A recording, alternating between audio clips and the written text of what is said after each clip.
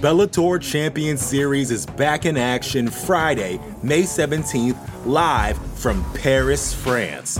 Reigning bantamweight champ Patchy Mix defends his belt in a rematch against dangerous submission specialist Magomed Magomedov. And Cedric the Best Doumbé makes his Bellator debut in front of a home Paris crowd versus Jaleel the Realist Willis. Don't miss the action live at noon EST on HBO here in the US. And visit Bellator.com/watch for information on how to watch around the world. This is the very first time you'll be able to stream a Cedric Doumbé fight here in the US, so make sure you don't miss it. You're listening to the Vox Media Podcast Network.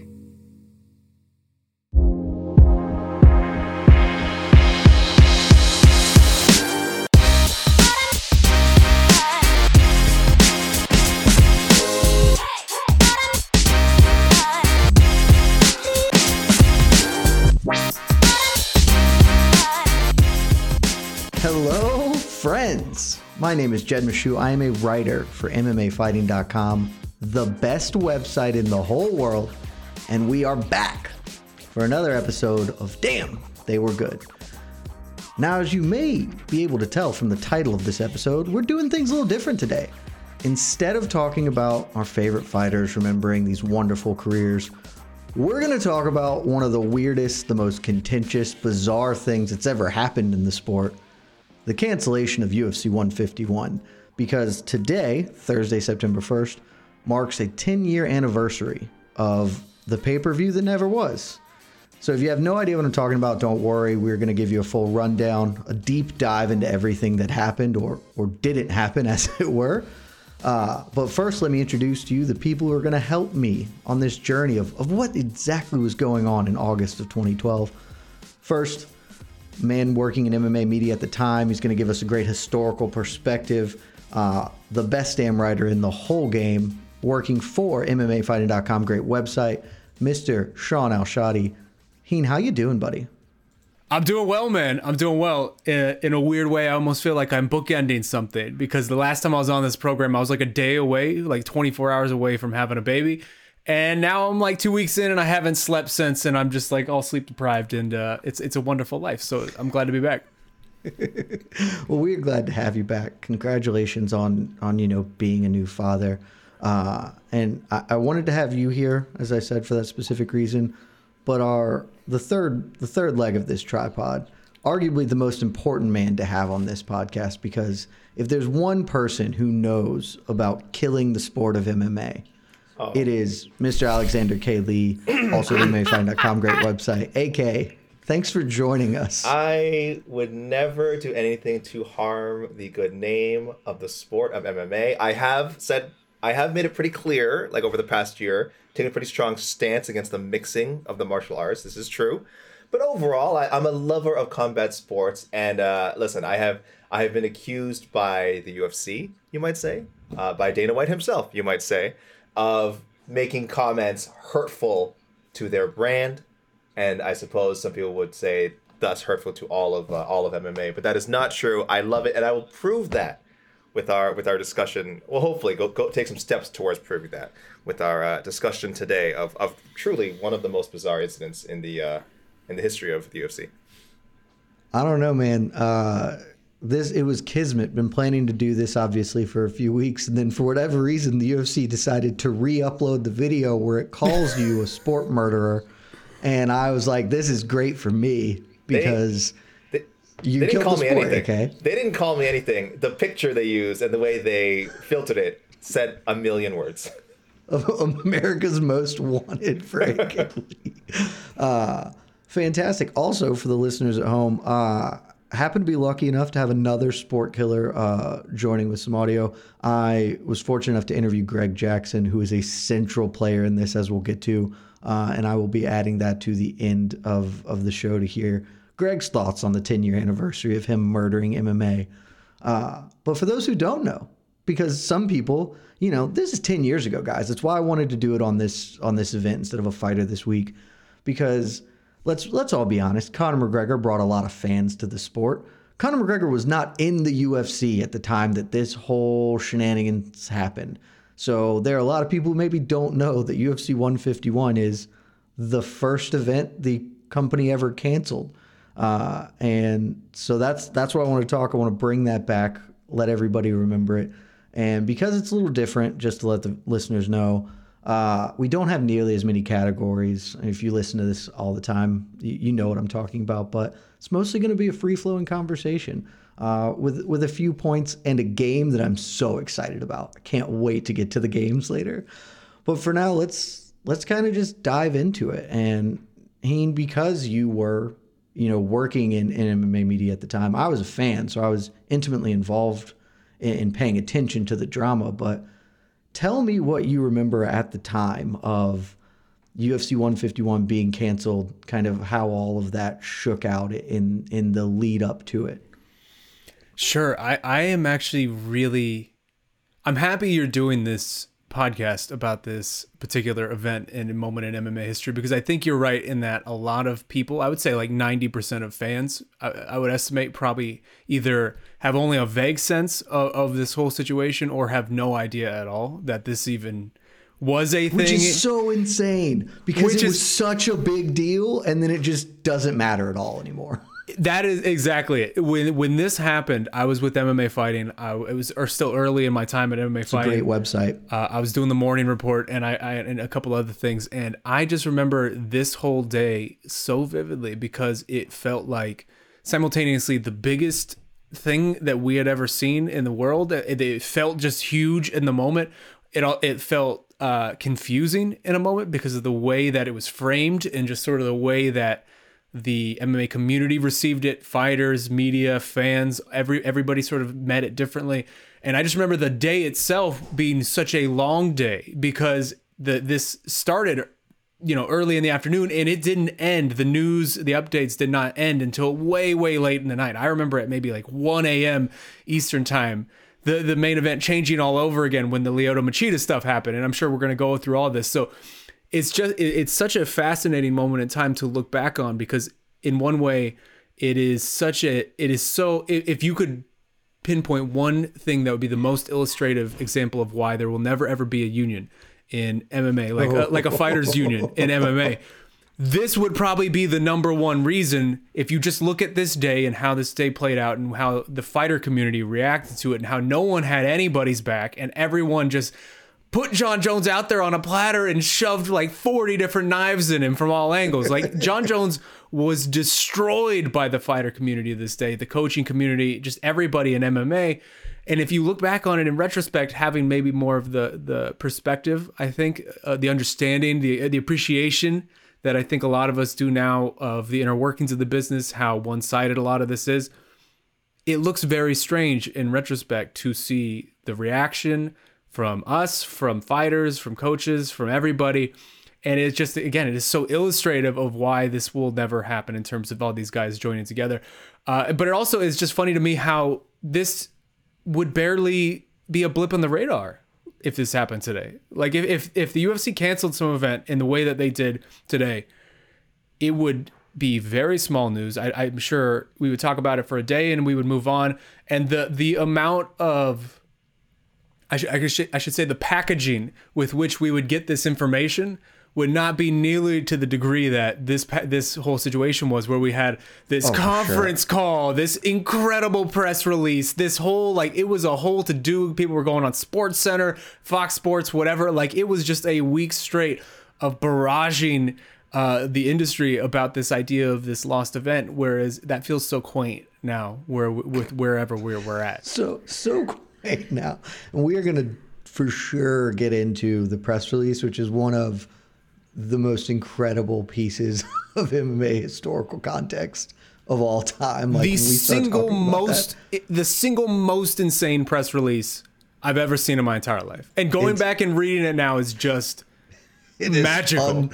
Unbelievable. Whole game built around it because it's great. I don't remember it. I was told not to look back on it before this show. And I did not. So I'll be going in, like, I guess I probably, once we start going over it again, things will start coming back to me. But I was told to go in cold. I'm very much looking forward to revisiting this release with you guys. It's going to be my favorite part of this episode by a long shot. Because it honestly, in my head, it sounded like a fun idea. And then when I got into it, I was like, there's so much more meat here than I even conceptualized. There's so much to this. So, but AK, I do want to come to you because I know I was a fan at this point. I'd been a fan for a pretty good stretch. Like I was deep in the forum game, doing all that stuff. And I remember this all happening and thinking it was very weird, the reaction. But where were you at in your MMA journey at this point in time?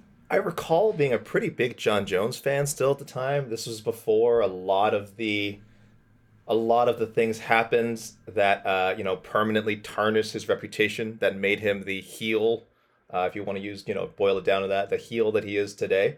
So this was kind of one of the first moments of really understanding how the sausage was made with the UFC, because I was in it enough. I certainly was not a casual. I was in it enough to see through a lot of the criticism and a lot of the heat that John Jones and his team were taking, and the blame that they were taking for, them not fighting is what got this card ruined. And I know we'll talk about sort of the rest of the card later and sort of the depth of the card and the makeup of the card. But I remember looking at the lineup and being like, John Jones not fighting this card is not the main reason why this card isn't happening. Like this is not a strong set of fights that the UFC has given us here. So I was staunchly on Jones's side and Greg Jackson and all them. And this was a very pivotal moment in my fandom, because I had realized, like, okay, I am very much on the fighters' sides here, and I'm really starting to see how Dana White and the UFC can frame even at John's. I don't remember if John was he was already on his way. He was one of the biggest stars. I don't know if he was number one at the time, but was one of the biggest stars. Even he was not bigger than the company and was not immune to being thrown under the bus, because this was an all-time public shellacking from Dana White and the UFC. And again, they really glossed over kind of what a poor job they'd done putting UFC 151 together. But again, we'll get to more of that in a second. I think one thing too, to sort of add to what you just said, that it's important to contextualize where John was in his career, because at this point, John is such a different person than the person we know him now, right? He hasn't gotten into any legal trouble. He has basically been a saint in the media. He is putting on this veneer, whatever you want to call it. The DC interview where it all comes crashing way down. Before. This is before all of that. And he was just coming off of a year in 2011 that might still be it is one of the greatest years in MMA history for any single fighter, where he captured the title and beat just three legends back to back to back, like handily. Like it was just not a competition. And at this point, he beats Rashad at this point too. His run, he is basically the next superstar in this company. He is basically being poised as this is the next number one pound for pound guy in the world. This is going to be a guy we hinge the whole company on moving forward. And then all of this happens and they throw it all away willy-nilly, like just haphazardly. Just, hey, all this work we did building this guy, screw it. Yeah. So since we've been talking for, I don't know, about 10, 15-ish minutes already, let me clarify exactly what it was that did happen for any of those people listening who genuinely have no idea what we're talking about. UFC 151 was obviously a pay-per-view event, and you should have gleaned by now that John Jones was fighting. He was set to take Dan Henderson on the main event. This was going to happen September 1st, 2012. Obviously, the 10-year anniversary now up. It's going to happen in the Mandalay Bay in Las Vegas. And then all hell broke loose. About 8 days before the event, Dan Henderson came to the UFC, said, hey guys, I ruptured my MCL. I can't compete. Now, apparently, Hendo actually hurt himself 3 weeks prior, but did not tell the UFC about that injury. But we'll get into that later. Regardless, the short version here is Hendo said he couldn't fight. The UFC goes into scramble mode to save this pay-per-view event. They ultimately land. They talk. A number of names are thrown out. Little Machida. We'll talk about all that later. Ultimately, Chael Sonnen is the guy who gets the call. Chael Sonnen is offered to John Jones. And John Jones, his team, Greg Jackson, the Jackson Wink squad, they say, nah.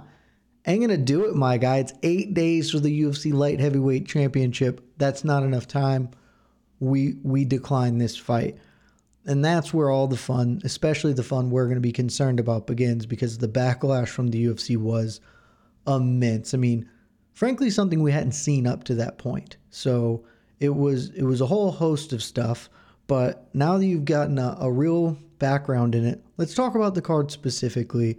Because, and even more specifically, I want to go to my buddy AK here, because AK is a man who's known to give gymnastic scores for cards. Happens on a lot of our programs. And I think at this point we should probably, for the listeners who don't know, let's just talk about what UFC 151 was on paper, had everything gone according to plan, and how that would have looked like. So a very quick rundown of it is, the main event is John Jones versus Dan Henderson. That's a fight that at the time maybe got a little more mileage for you, but I mean now I don't know where people are looking at it. But your co-main event is Jake Ellenberger, Jay Heron. You've got a featherweight fight between Dennis Seaver and Eddie Yagin. You've got a lightweight bout between Dennis Hallman and Thiago Tavares. Flyweight bout between John Lineker and Yasuhiro Ushitani rounds out your main card. For listeners who have just started MMA fandom within the last 10 years, you maybe know 3 names of the 10 I just said. You maybe know 3 of them, and you certainly aren't connected to any of them. The prelims, arguably a little better. You've got Michael Johnson, Danny Castillo, Takei Mizugaki, Jeff Hoogland, Tim Means, Abel Trujillo, Darren Cruikshank, Henry Martinez. And then the prelims, back when the prelims were on Facebook, because that is a thing that happened in this company, in this world. 2 Facebook prelims, Shane Roller, Jacob Volkman, Kyle Noak, Charlie Brenneman. AK, you said that this wasn't the best card. It certainly isn't the best card I've ever seen. Even in hindsight, I'm not sure if it got worse or better, frankly.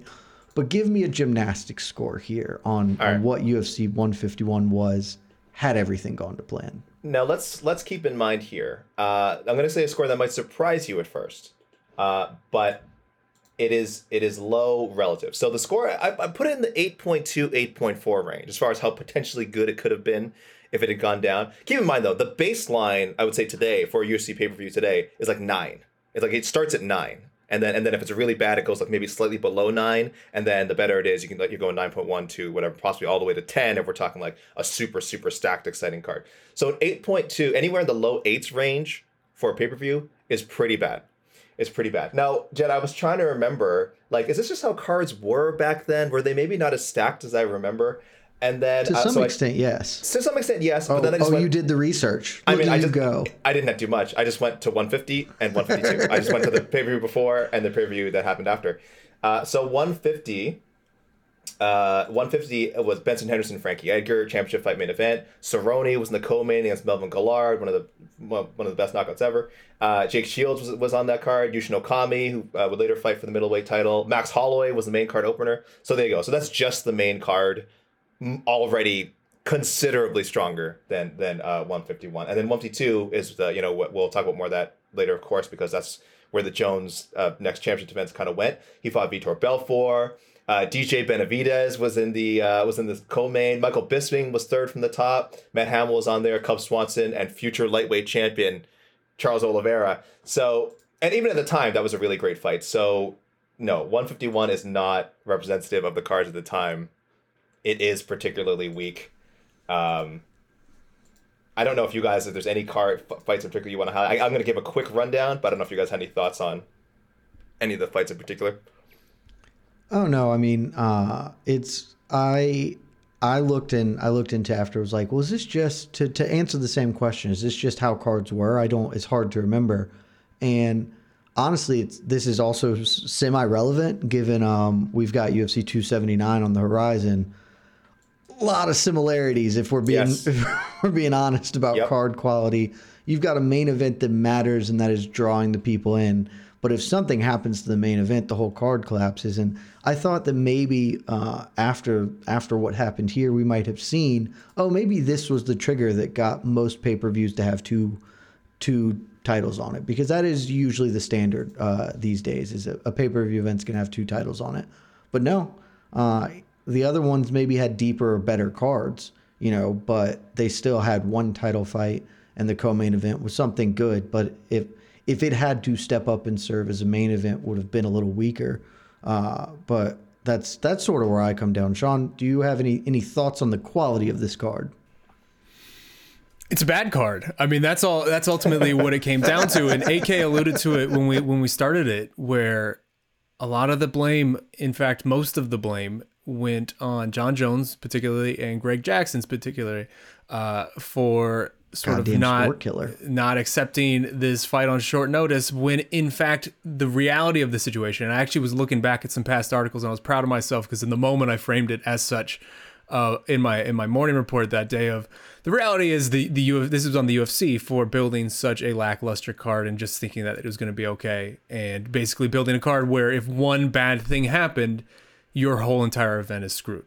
Ultimately, it's the UFC's fault. And I mean, you look at the card today, I think you're right that there are maybe two names that people would recognize outside of the main event. Maybe Michael Johnson, John Lineker. Michael Johnson, outside of the main event, it's maybe John Lineker. Maybe people remember Takeo Mizugaki getting steamrolled by Dominic Cruz that one time. Like, it just ain't the bodies here if you're not deeply ingrained in the sport. Yeah, it's again, some of these fights actually probably even aged better in retrospect than like they were at the time. Some of them did, so for sure. The co-main was supposed to be Ellenberger and Koscheck, which would have had a little more juice as a co-main. Ellenberger, this was after, not right after, but I mean, he had already had kind of that Jake Shields win, so he was kind of viewed as top 10 welterweight. Of course, Koscheck was, but certainly not a fight that you could push into the main event.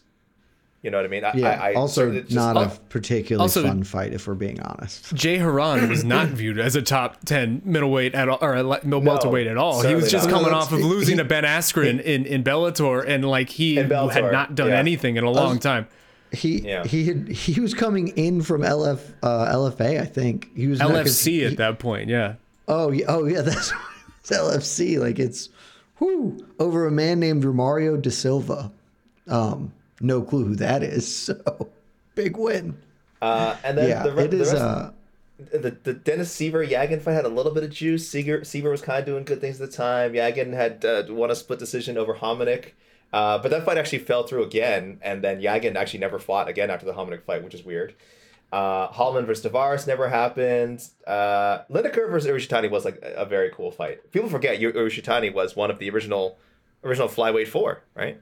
Benavidez, Ian McCall, DJ, and Urishitani, right? No, so that fight it's kind of funny, like what a forgotten name he is now, yeah. And then, as you guys said, John. But also Castillo, at that point in time, people viewed flyweight. Most people viewed flyweight as a throwaway. Like, they're not. That's the bathroom break fight for a lot of people, which is silly in retrospect to think of a John Lineker fight that way. I'm amazed it was even on the main card. You want to know a fun fact about that? that fight is a main card fight for UFC 151. They rebooked it. It was a Facebook prelim. Yep. Rebooked, there you go. On a Fox card, I think. I think it was rebooked on a Fox card. It was just like, no, it wasn't even a Fox card. It was a Fuel TV card. It got rebooked as a Facebook prelim for Fuel TV. These people did not respect flyweights. Michael Johnson Castillo. Michael Johnson already had that win over Ferguson, which even at the time was pretty good. It's aged incredibly well. It wasn't like that big of a deal at the time. Aged incredibly well, but still a solid win. It was a good win at the time, yeah. Because I think Ferguson was like looking like one of the better guys to win the Ultimate Fighter. Mizugaki, as you guys mentioned, very solid, kind of forgotten guy now. Tim Means, Abel Trujillo, never happened. The second time it was booked, Means slipped in a sauna, and it just canceled, and then that's it. They just gave up on it. Darren Cruikshank, Henry Martinez, that kind of would have been a fun one. I think Cruikshank's one of the, kind of overlooked action fighters, highlight reel guys. Roller and Volkman. I don't remember Cruikshank had just started his UFC career at that point, though, so that was not an anticipated bout. I want to say this was his second. Yeah, that was before Cruikshank really, we knew him as he was on the Ultimate Fighter. He was on the Ultimate Fighter, which immediately makes you a star. So I don't know what you're talking about. I did forget. I forgot. Shane Roller was a solid WC guy. Volkman had some heat because he'd already made those bizarre comments about Obama. And Kyle Noak, solid middleweight, future Ultimate Fighter Nations coach. Very good season for anyone who hasn't seen it. And Charlie Brenneman, the pros versus Joes guy. Remember that? Who could actually fight? I do. Remember that? He was ranked top 10 by Sherdog after he beat Vic Story. I remember this distinctly. But before there was a widely universally accepted MMA fighting global rankings. Sherdog was my go-to. The one true rankings. The one true ranking. Charlie Brennan was a top 10 welterweight. So, very strange card. This so is why we wanted AK. AK is bringing the positivity on this just poo-poo platter of a fight card. I just want you to know how I got to a somewhat respectable a score in the low 8s range. Because I do think, like, it's for the time, it was a decent card. But now this would be, like, a passable, like, fight night lineup, relatively speaking. Yeah. It was not a decent card at the time. It was not. This was a John Jones and Bodies card. And then that's what happened. But let me pose this to you. I know Greg Jackson and John Jones took the brunt of it. I think we all agree that that's garbage. Does Dan Henderson have any amount of culpability here for not telling the UFC when he got injured? Not giving them the heads up, hey, I have sustained an injury during training. It was a partial rupture of his MCL. Hey, I'm going to try and work through this, but heads up, it is possible I won't be ready to go, and giving them more of, should he be the guy who the UFC was mad at is I guess the question. I mean, maybe to some small degree, because ultimately you have to contextualize a lot of this, right? Because you hear the names and you hear sort of you know who these people are, but to think about it in the actual moment in time, Dan Henderson was on sort of the end of his career. Like, it was 3-4 years before he called it quits with that last Bisping fight. Like, this was sort of his last run in the UFC, his last chance to sort of make do and get, a title opportunity. He had just beaten Shogun. And this was just like, this was the moment. If it was going to happen, it was going to happen now. And I understand at that point, old man gets hurt. He's going to try to just work through it. Like, he's just going to try to work through it and get to the fight date, because with the H-bomb, which was his classic weapon, anything can happen at any moment. And maybe he can pull a rabbit out of his hat, Leon Edwards style. So I understand completely where Dan Henderson was coming from. And ultimately, if you want to parcel out blame, maybe he gets some of it, but I wouldn't give him very much. Yeah, okay, do you want to blame old man Hendo? Blame is a little harsh, but he certainly should take some responsibility. I mean, yeah, if he had informed them, at the first sign of trouble, maybe they could have found a more suitable replacement besides Chael Sonnen, or Sonnen could have jumped in earlier, and Jones's team would have been like, oh, okay, 2 weeks is enough, or 3 weeks is enough, or however much advanced time. In fact, having spoke with Greg Jackson, they would have agreed to that. There we go. Because that was enough time to be prepared. But as Shaheen just said, Dan Henderson has no reason to do this. He has, if he thinks there's a chance that his injury will clear up and he has, and he'll be able to fight, he has to take that fight. I mean, that's just such a huge fight. And if we see what happened after, I'm just looking at his record now after, instead he ended up taking a horrible fight with Machida, a horrible fight with Rashad Evans, and then various other calamities to end his UFC run. So he has to look out for himself. The UFC is not doing anything to look out for Dan Henderson. We know this. Other than apparently, maybe not blaming him, which is fine. Other than that, he has got to preserve his opportunities for as long as he can. And at that stage of his career, a fight with John Jones was as big as it gets. And like you said, maybe win or lose, getting one more UFC title fight, because that would have been the last UFC title opportunity of his. Oh no! I'm sorry, I forgot Bisping. Don't you dare forget Michael Bisping, sir. How can I forget the second Bisping fight? But the John Jones opportunity would have been huge, and unless the UFC is gonna take care of him in the future, which, I don't even know why I suggest a thing like that. He's got to try and get that fight, and it didn't work out. Obviously, they hit a point where he's like, I definitely won't be able to make it.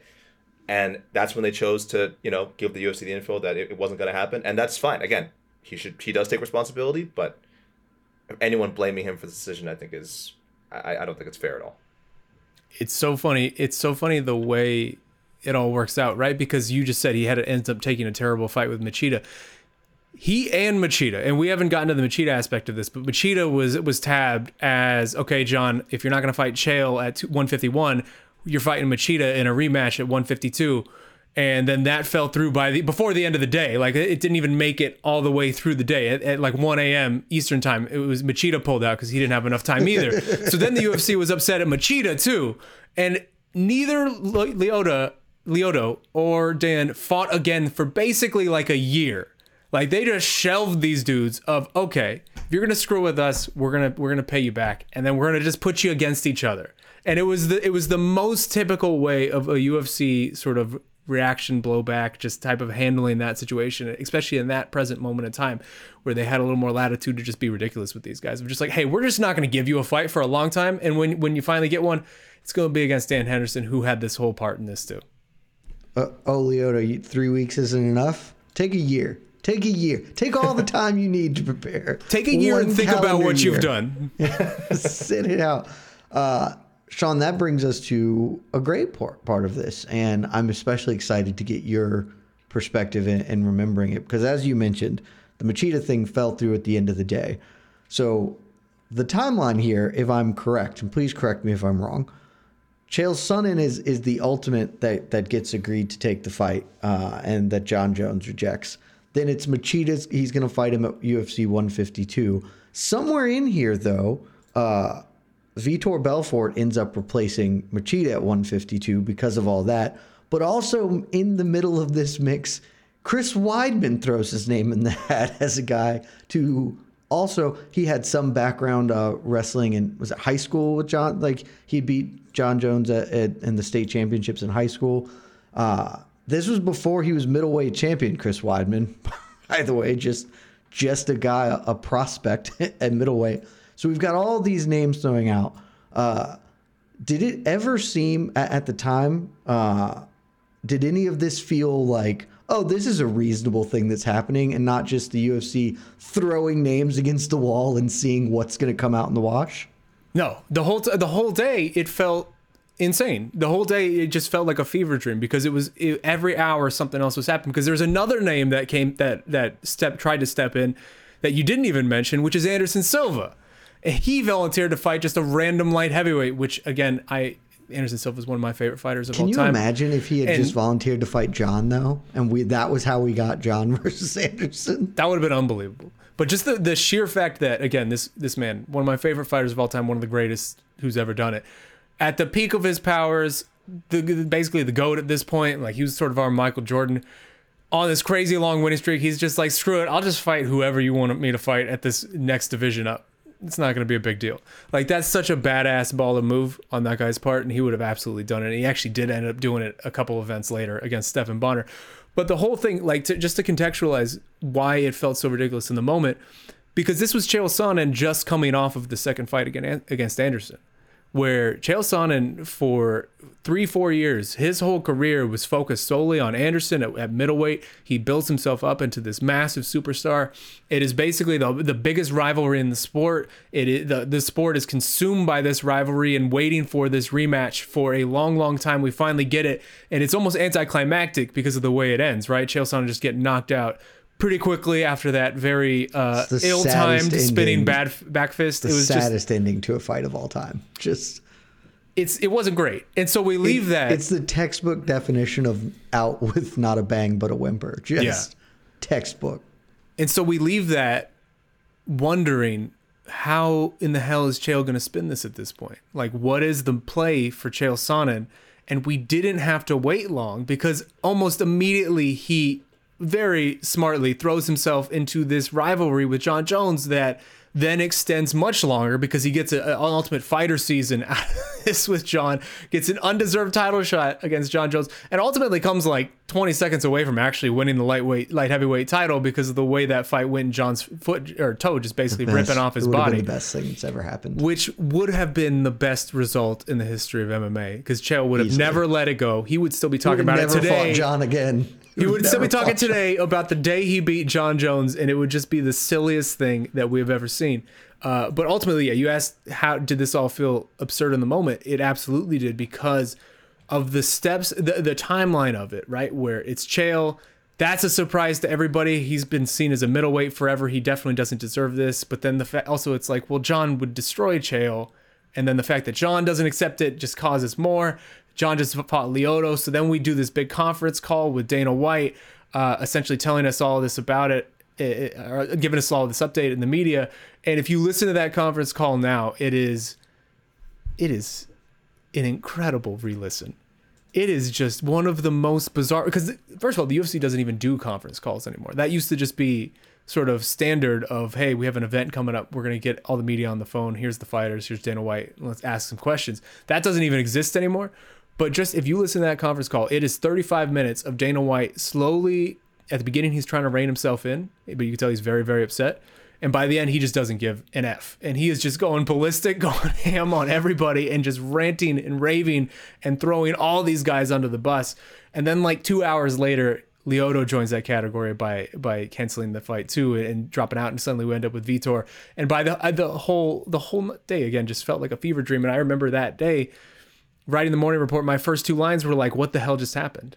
No, seriously, what the hell just happened? Because it just felt like the longest day that we had ever experienced. The Bellator Champion Series is back in action Friday, May 17th, live from Paris, France.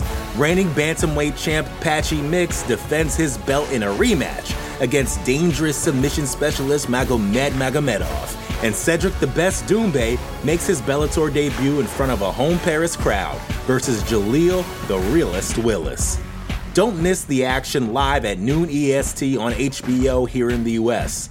And visit Bellator.com/watch for information on how to watch around the world. This is the very first time you'll be able to stream a Cedric Doumbé fight here in the US, so make sure you don't miss it. Support for this show comes from Sylvan Learning. As a parent, you want your child to have every opportunity, but giving them the tools they need to tackle every challenge, that takes a team. Now more than ever, educational support tailored exactly to what your child needs can make all the difference. That's why parents have trusted Sylvan Learning for 45 years as the ultimate teammate in their child's educational journey, instilling in them a love for learning and a passion for reaching the next level. And Sylvan's Insight Assessment can identify gaps in learning and areas that could be of concern for your child. It's a 360-degree view into your child's learning that you can't find anywhere else, and helps ensure that your child didn't miss something in school that might put them at a disadvantage in the future. And right now, it's the best price of the year at $29. Go to sylvan29.com to learn more and get your child's assessment for only $29. That's SYLVAN29.com. Let's talk about the Chael Sonnen aspect of this, because I think now we're going to we're moving into it. We're getting into the press release, which to me is, having not been on the conference call, certainly not the high watermark for this event, but the press release, because in a conference call, it's off the cuff, and Dana White is a man who's been known to say things, but a press release is a thing that is vetted by PR people, and it touches many hands before someone at the company is like, this is a good thing. This is a thing that we can attach our names to publicly, and let's release that to all corners of the earth. But the Chael Sonnen thing, I think, is a huge. I mean, it is a huge part of this because of what you were saying, Sean. He just lost the middleweight belt, and I think this all plays a lot differently if Chael Sonnen is not. If it's not Chael Sonnen, if it is. Okay, he doesn't want to take Lyoto on, even though he's already beaten Lyoto. That's one of the best light heavyweights. It's a very, very different style matchup. Chael Sonnen is... I distinctly remember the fan reaction being, why won't he fight Chael? Like, he will obviously slaughter Chael Sonnen. Chael Sonnen is a middleweight who honestly might not even be that good. This is a ridiculous thing. And that sort of begets the whole press release thing where it all starts, which brings us to my favorite part of today, because we could read the whole press release out, and it wouldn't be honestly the worst television or worst radio that's ever been done, because there's so many great quotes. But I thought a much more interesting way to go about this is, as we mentioned at the top, AK doesn't remember the press release, was intentionally told not to go look at it. We're going to play two truths and a lie, AK. Mm-hmm. I have pulled some quotes from this press release about the events that have happened here. And I have mixed with two of those quotes a lie. Either a quote I had totally fabricated, or maybe a quote pulled from something else. Could be anything. And I thought I was only going to have like one or two of these. I have four two truths and a lie for us to play. My goodness. AK. So, Sean, I'm going to assume you would know the answers to all of these, but if you don't and want to get involved, feel free. But we're going to start with what I think is the easiest one. I'm going to not Two look. truths and a lie. We can see each other's faces, so I'm going to not look at... I don't want to see Shaheen's reactions. Okay, go ahead. Good. That's a good solid thought. Okay. Also, just in case any listener doesn't know what this is, I give 3 quotes. 2 of them are real. 1 of them is fake. AK tries to pick out the fake one. First one. That has never happened in the history of the UFC. A guy who is champion, who is supposed to be one of the best in the world, refuses to fight. Quote 2. You can't make anybody fight. I think it was 90% mental and maybe 10% physical. I think a lot of fighters have had times where they don't feel right. 3. We spent tons of money on this fight. How long and how far it goes and how bad it hurts, I don't know. It's the first time we've done it. Wow. All right, I think... Do you need to hear any of them again? No. I think quote 1 is definitely true. Or it's definitely from this release. I thought quote 2 was easily a lie. Okay, but now the third one seems... I'm going to say 2. I'll say 2 is the one that is not in this press release. Ding, ding, ding. You nailed it. All right. That is Dana White talking about Amanda Nunes' withdrawal from UFC 213. That sounded familiar. I thought that one was going to be the easiest. What was the third quote again? We spent tons of money on this fight. How long and how far it goes, and how bad it hurts, I don't know. It's the first time we've ever done it. That's a Dana White quote. Like again, in the press release.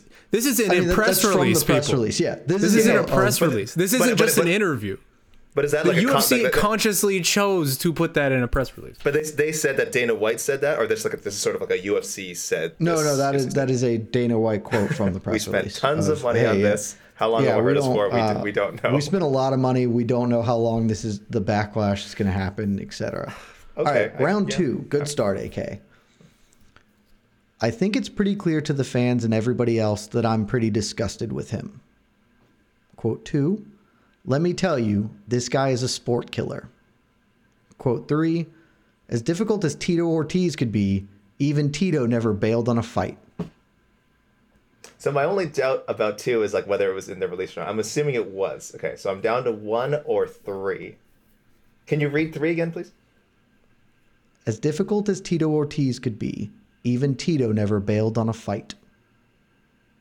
And what was 1? I think it's pretty clear to the fans and everybody else that I'm pretty disgusted with him. Oh, man. Sean, do you know the answer? This is This is tougher than the first one. I think. Oh yeah, this one was much more difficult. Much tougher. I think 1 is the one not in the release. Is the lie? Final answer? That is my final answer. 2 for 2. That is Dana White talking about Nate Marquardt in 2011 when Marquardt failed medicals for a UFC on Fox event. Oh. It's why this game got really fun, because instead of fabricating totally fictitious quotes, I could just find other times Dana's thrown people under the bus. Wait, did he say he was so it all sounds very vibe. Did he say he was disgusted with Nate Marquardt? What? Yeah. Oh yeah, I remember that. I very vividly remember that. Oh my gosh. Are you doing great though, AK? Okay, 2 for 2. All right, round 3. When you are a champion, you're supposed to step up. Quote 2. It's a major, major deal. We lose a lot of money that's already been spent. And quote 3. I don't respect him at all. The only time he's a man is when he steps in the cage. Okay, this sounds easy, but because my first instinct it was so easy, it does worry me. But I will go with my first thought, best thought, Jed. As you know, that's how we like to live our lives. I believe it would be from the hip. Yeah, number 3 is the lie, not in the press release. Final answer. That is my final answer. You were 3 for 3. That last quote is him talking about Randy Couture. Wow, AK, you're doing great. It's once I find out, like the other 2 quotes are so crazy. Like they sound like they could be lies. They shouldn't be in there. They shouldn't be in there. Again, to be stated, this is a thing that the UFC chose to render to the press as a sign of their thoughts and feelings. Last round, quote 1, UFC 151 will be remembered as the event John Jones and Greg Jackson murdered. Quote 2. Quote 2.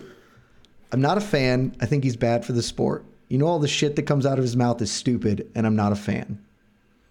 And quote 3. It will never happen again. I can guarantee that. I'm serious. Oh. Gosh, that last one could be from so many other releases and interviews and comments. But again, I mean, it has to be 2, right? It has to be 2. I feel like that wouldn't apply to this particular situation. So I'm going to go with 2. But boy, 3 sounds... You don't think he would say that about Greg Jackson? I don't think so, but I honestly am struggling to remember the level of animosity at the time, because he was once. Oh, it's high. It was high. But he was once pretty complimentary. I feel like of Greg Jackson and his team around the John Jones GSP era. I feel like there was some Dana White liked Greg Jackson once upon a time. Maybe I'm remembering wrong, but I will go with what did I say, 3? I think as the lie. Or what did I say? Trick question. You said 2 was a lie. I said 2. Okay. That's 2 is a lie. Also, 3 was a lie as well. The only one that was true was the UFC 151 will be remembered as the event John Jones and Greg Jackson You just murdered. wanted to say That it. is a true statement that was made in a UFC press release. The second one is about Josh Barnett. The third one is I included it because you're right, AK. It could relate to anything, but it was Dennis Hallman, and Dennis Hallman was obviously supposed to be on this card. It was the Speedo incident for Dennis Hallman at UFC 133. But yeah, AK, you did great, though. Thank you. I feel like they didn't use language this strong when, like, John Jones had the hit and run. When it's not even close. So Jed actually undersold the insanity of it. Because you can't, unless we just straight up read the whole thing, it would be impossible to articulate the insanity of it. Because even the framing of it, I'm looking at it right now, the very first thing you see is UFC 151 event canceled. This is like the heading of the press release. Champ John Jones refuses new opponent. Like that alone right there, you're already throwing him off the bus ASAP. And then the first line of the effing press release. For the first time in the history of the UFC, a champion has refused to face an alternative challenger after an injury to his original opponent, forcing the organization to cancel the event. For the first time in history, this guy is a pussy, is basically what you're saying. And it's the wildest just framing ever. And then all throughout it, there's just, if I'll be 80 years old and I will still... character assassinations up and down. Dude, I will be 80 years old and I will forever remember UFC 151 will be remembered as the event John Jones and Greg Jackson murdered. That is the wildest line to ever be put in a press release from any like major billion-dollar company ever. And then after all this, they held an event with John Jones in the main event. 3 weeks later. 3 weeks later. 3 weeks later. 3 weeks later. All's forgiven. Well, not all's forgiven, but I mean, all's forgiven enough to you get in there and we'll pay you and put a show on, build a show around you. Also, again, Tito Ortiz just taking like getting sideswiped in here. Taking strays. As difficult as Tito Ortiz could be, even Tito never bailed on a fight. Like that is in this press release for no reason. AK, I thought I was going to get you in the second one because there is a quote in here that says, Lorenzo Fertitta and I are disgusted with John Jones and Greg Jackson. They love that word. We're just straight up disgusted. Disgusted and disappointed. Also, for those who haven't read the press release, you can get out there and find it, but it is maybe my favorite part of it outside of the number one is for sure that they kept the murdered line because that is such strong language. But I respect whoever was working in PR and was like, look, if we're going to be a bear, be a grizzly, let's just do the whole damn thing. And they also get Dan Henderson and Chael Sonnen to trash it. Just be like, Henderson's quote, "This is the first time a champion wouldn't step up and fight. I was pretty shocked. It's not like he's injured. It's unbelievable to me that he wouldn't take the show must go on attitude. If there was any way I could have gone, any way that I thought I could give myself a chance, I would have done that." Dan Henderson just throwing dirt on John's grave. And then Chael, being Chael, I was shocked. I'd already gone to the gym. He had a chance to prove himself a champion, an ultimate fighter, and he didn't take the chance. I just have to throw in one more because this is just again, just the insanity of this. This is from Dana White. So many 2 truths and a lie from this shit. This is one more from Dana White. Sure, John Jones is rich. What does he care if he cancels the fight? But 20 other fighters on the card added up to almost $500,000 in purse money that John Jones and Greg Jackson's decision stole from them. Thief and a murderer. John Jones is a thief and a murderer. I remember, I distinctly remember that now and thinking like, that seems a little unfair. That's, I think, it was my thought at the time as a fan. I was like, that seems unfair. And of course, then also the 500, the $500,000 number that's thrown out there, like that unwittingly kind of revealing at the time how horribly compensated these fighters were back then. And again, frankly, as we talk about all the time, are still undercompensated today. But half $500,000 for like 20 fighters, like what? That's bad. But the thing that you have to remember and contextualize about the moment is because like this is still a very real thing today, not to the degree it was, but it is still real. Whereas if the UFC says something, a large majority of the sport community, fan base, etc., fighters will then take that as law or just verbatim and run forward with that being then the prevailing narrative that they will believe, right? That is still present today, but back then, 10 years ago, that was so much more prevalent to where if the UFC said anything, it was just believed. And that was just sort of what everybody was going to go with. And if you go back and you look at 10 years ago, the reaction articles from this, whether it's like pros reactions, just the fighters tweeting about it, or the columns that were being written about it, John Jones and Greg Jackson got destroyed. Even the fighters were just turning on them so much. You have so many fighters tagging John's Twitter specifically and being like, how did you take this money away from my family's table? How did you take this food off my kid's plate? All of this, like everybody on that card more or less threw John Jones under the bus via Twitter. I saw 2 guys, looking back at my research, 2 guys who actually stood up for John, Benson Henderson and King Mo, both of whom were like, yo, this is not a real sport. You just got to basically look out for yourself. Like this is, I don't know how you guys are upset at him, which kudos to you, King Mo and Benson Henderson. You guys were on the right side of history. Everybody else, every other fighter in the sport basically just turned on John in like such an outrageous way. I just went to the Pros React on MMAfighting.com, which you put together. And so many of the tweets are hilarious. So Jeff Hoagland tweeted, wait, I'm not fighting? Please say it ain't so. I got bills to pay. Like, what a terrible look that is for the company. And then a lot of them saying, hey, John Jones, you owe me money. Charlie Brenneman, me and Rick Story took a flight on 24 hours notice. Champ, what's going on? Like, send me a check. It's like, shouldn't you be telling the UFC they can pay you? The UFC, John Jones is the one who writes your checks. Just tell the UFC, hey, I was on way to prepare to fight in however many days. I should get paid. But Shaheen, yeah, you're right. They so easily redirected the score towards John and Greg Jackson. Then no questions asked. These fighters are all like, yeah, the UFC, we're together against John Jones. I can't believe he did this to us. They completely, wholly, and fully escaped culpability within the fighter community for not paying these dudes. Just straight up, just not paying these dudes. Like, hey, sorry, John Jones took your money. If you want it, go take it up with John.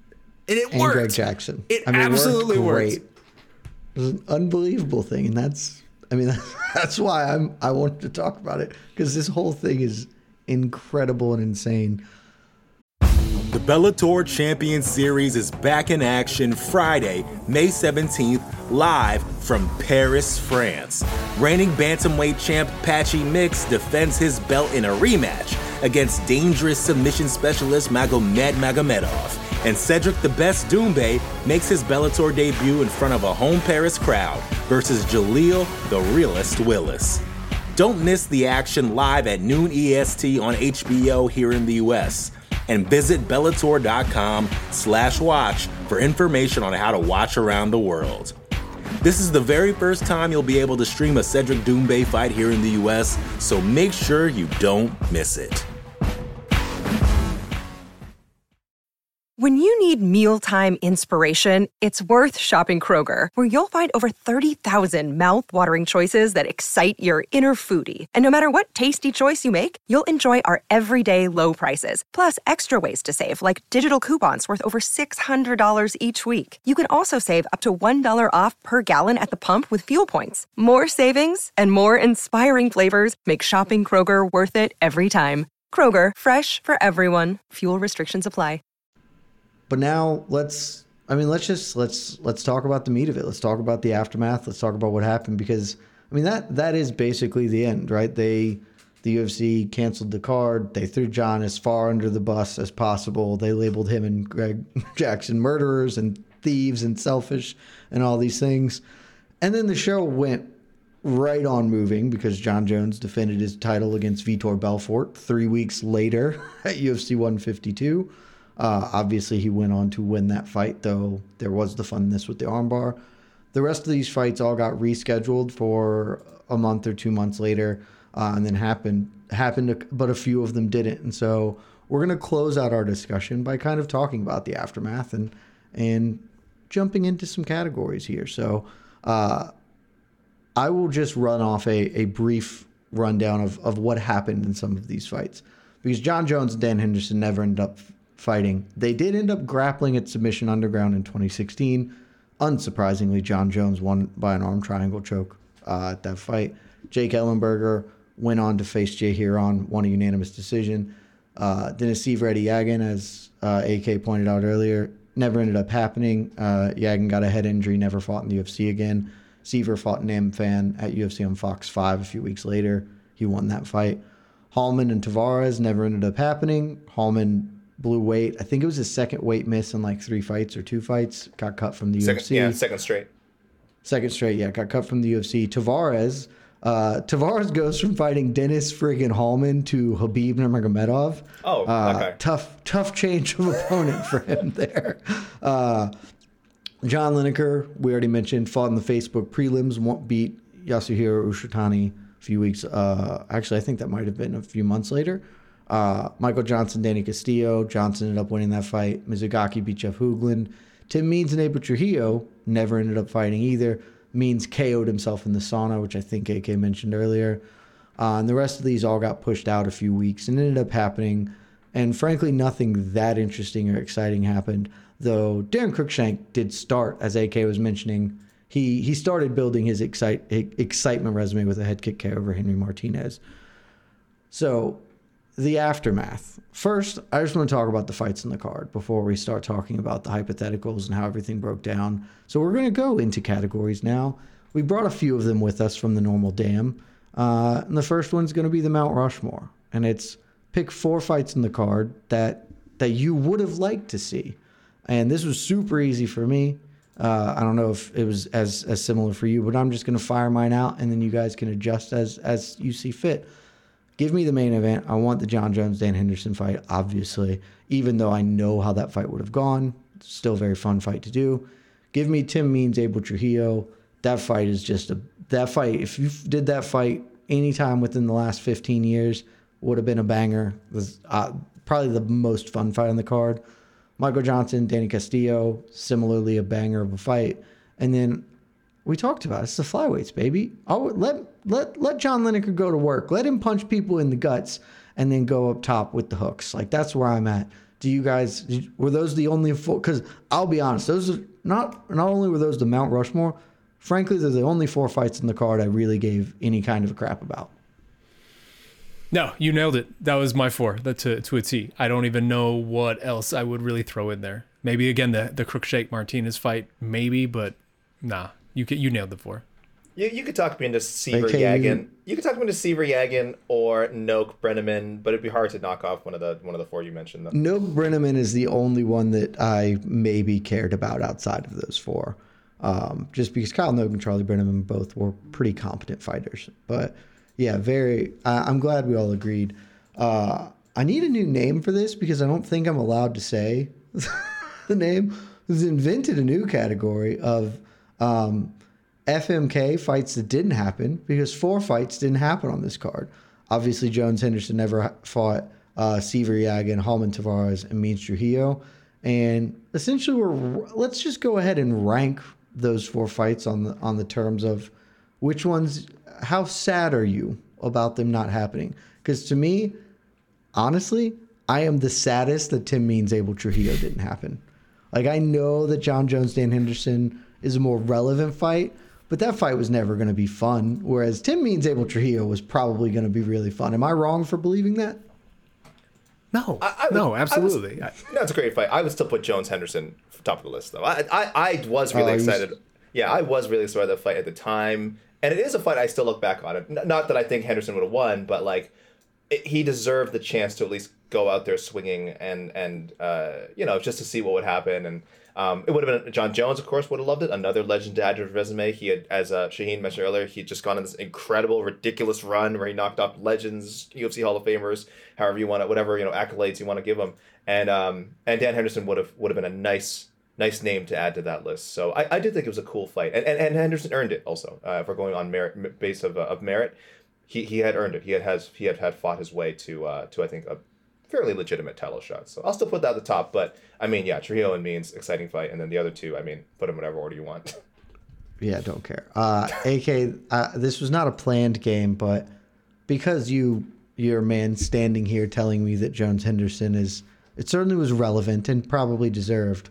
It was just never a fight that interested me. Would you care to take a guess what the odds were for that fight? Ooh. I can over under the odds on that fight if you'd like a little more help, or if you just want to take a Can I take a stab guess. at it? Go ahead, Shane. You go first. Shane, you go first. I think John we can Price is Right this. Whoever's closest. John, I'm going to say minus 700 favorite. AK? That's around the range I would have gone to. I was thinking more minus 600. I'll go, but now I'm based on Shane's. I'm going to go the other way. Now I'm going to go minus 850 Jones. Oh, AK, you were so close to having it. It's minus 650. You were talking yourself into going down to 600, and so you went the wrong way. Yeah. Jones was a minus 650 favorite at the that time. Sounds right. Do you guys have any thoughts on Ellenberger Huron? Because I have the odds for all the main card fights. Actually, not all of them. I have exactly 0 thoughts on Ellenberger Huron fight, which is exactly how many thoughts everybody had at the moment in time that this was all happening. No, he had to be at least minus 400. No, he's only minus 320, but he should have been. But I think Sean is correct. There's 0 thoughts on that fight because no one cared at all. But yeah, to me, I still think, like, when I look at this fight card, the only fight, I'm like, it would have been cool to watch Tim Means and Abel Trujillo fight. I bet that would have been really fun. But yeah, that's the big loss here. But now the real big one, the real big category, is the alternate universe. And I gave you guys carte blanche here to pick any hypothetical, because I have one very specific one that I want to talk through you guys with, because I have real questions on it. But I'd like to open the floor with you, Sean. What big hypothetical do you have coming surrounding the UFC 151? So I have 2. One's maybe a little bit plainer than the other. First, I would say the way that this plays out, it ends up actually messing up several pay-per-views in a row, right? Because 151, UFC cancels that, loses like 40 million or something like that. I remember Dave Meltzer at the time estimating that for our website, that it was a loss of around 40 million. And then 152 changes because then it's Jones Belfort after it was Jones Machida. And so we end up with Jones Belfort, and that's TRT Vitor. And it's just a very weird, everything about that whole moment in time is weird. And then 153, because Anderson stepped up and was like, I'll just fight anybody. I'll fight, like, give me a body. I'll wreck them. They take him up on it, and they just give him Stephan Bonner, who at that point was at the last legs of Stephan Bonner's career. And Anderson Silva has basically the last. And on the gas. Yeah, and on the gas. And Anderson basically has the last pure Anderson moment that we get from him in the UFC. And it's sort of the end of his Silva 16 run. And that to me was always just, I always loved that Anderson-Stephan fight where he's like, Anderson's up against the cage and Stephan's just looking like he's totally out of sorts. And Anderson's just like, come on, do whatever you want. I'll sit here and let you kind of do whatever you want. And then finally turns it on for like a half a second and wins the fight. So that, the way all of that plays out, my what if in this situation would be because Anderson stepped up pretty immediately in regards to, hey, let me fight on this card against a random light heavyweight. But by the time he had done that, the UFC were already like working on other things. If there's just a world where that comes in a split second earlier and Anderson versus John Jones is even a tinkling of a possibility, and I know John there's no chance John would have accepted it, but just the idea of that being a thing in our lives for 10 minutes would have been wonderful, because that's still like that's not post Prime Anderson. That's sort of the tail end of the Prime Anderson. That's maybe early John, where he hasn't really figured himself out fully yet. And so that would have just been a really interesting moment in time to have a fight that we never actually got. It's a really good one. It would have just been unbelievable. Also, second, what if would be really just like, how does this, in a broader sense of the word, how does this change the trajectory of John Jones's career? Because I think for him, this was very much a reality check of the UFC is not your friend. None of these people in this industry are your friend. They will turn on you in a half a second and, hey, you're the golden goose, you're the golden child, you're the next big thing. F you, no one cares anymore, everyone hates you, all within a span of a day. And I think that's a very bizarre moment of clarity, but also just moment to go through for a 25-year-old, 26-year-old, whatever he was at that time.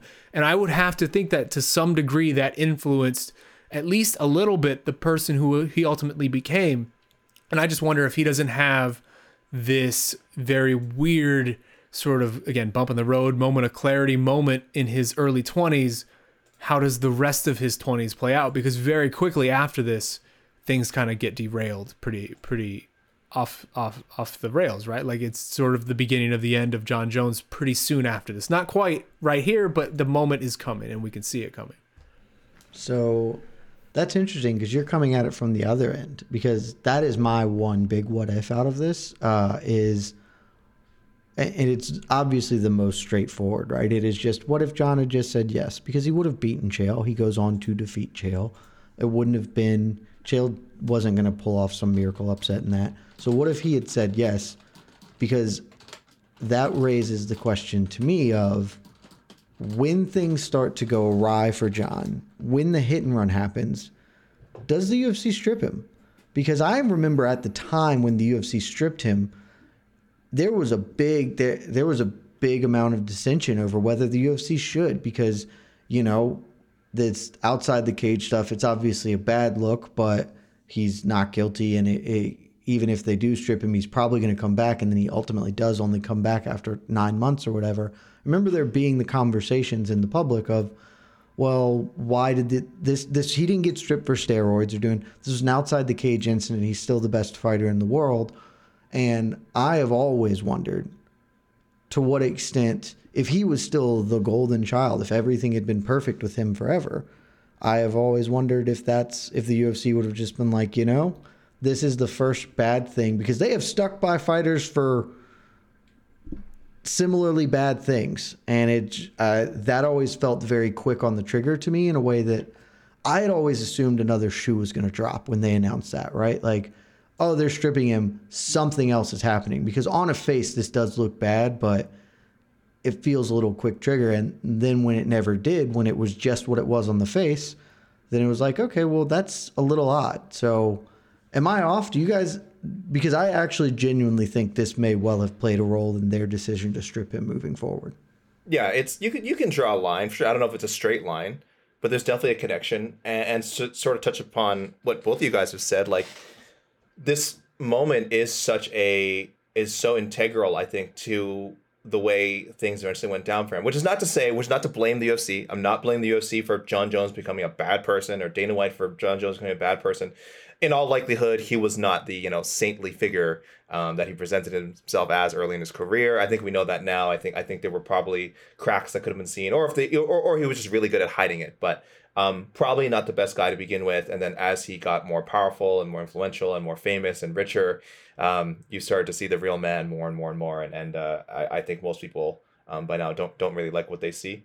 But yeah, I don't see how someone couldn't be affected by, as I said, from a fan standpoint, this was an eye-opener. I can't imagine being in John Jones's shoes and suddenly just having almost like your whole world turned upside down. Like, I'm sure he was aware of the business side of things, but to so publicly Beeline basic. This wasn't a behind the scenes like, John, listen, this is how it's going to go down. We're going to give you the slap on the wrist, and we're really disappointed in you, that you didn't step up to the plate here.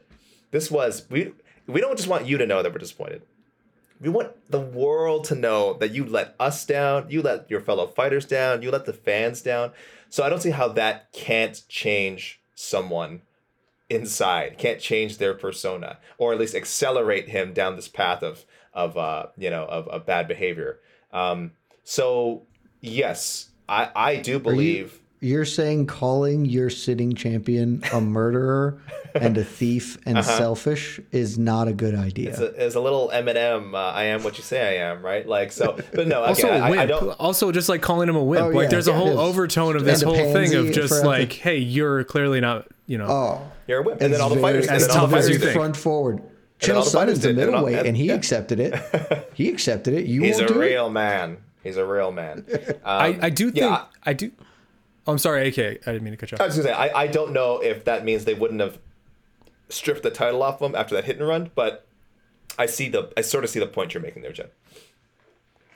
I do think too that this, maybe not in the moment, but pretty soon afterwards, became a really clarifying moment for a lot of fighters, managers in the industry of how the UFC will operate in these type of circumstances. And I think this, to a certain degree, influenced pretty strongly how fighter relations coming both towards the UFC and from the UFC worked moving forward, and how they maybe changed moving forward. Because once we got away from it, once we got a little bit of distance from it, and it wasn't this fervor, and the fights happen, and 152 happens, 153 happens, and at this point it's just something that happened.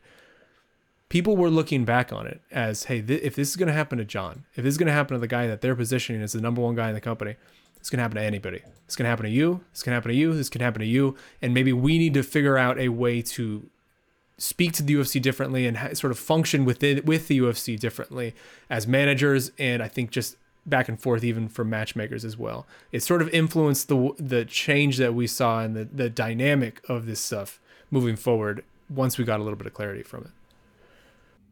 I mean, Sean, I think that's definitely true. So when I talked to Greg Jackson, he has no regrets, which you'll hear at the end of this, obviously, the interview. He has no regrets of how it happened, but I think, especially kind of looking back, everything you said feels very right, because honestly, I just pulled up the pros react that AK mentioned earlier, and some of this is astonishing. And I think if you talk to some of the people who tweeted these things now, there's zero chance that they would stand by what they said, or if something like this happened, not to put this bad juju in the air, because heavens knows I don't want to, but if something happens to 279, to Hamzat or Nate Diaz or whatever, like, this could be a run back of the situation. And I think if that did happen, there's no chance that anybody is reacting the same way. I think this maybe was a turning point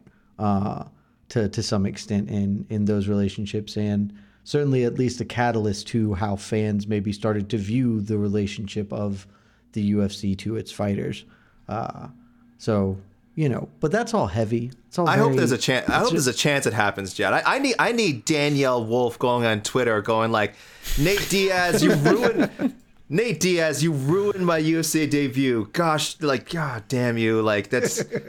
I was finally going to make my UFC debut, and Nate Diaz, for whatever reason, couldn't make the main event. The whole event's been canceled.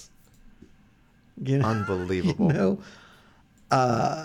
For you, AK, I will say that I hope that's the case as well. Also, if we lost some fights, there wouldn't hurt. A lot of fights on that card. What fight would become the main event? Would they just make Tony Ferguson, Li Jingliang the main event?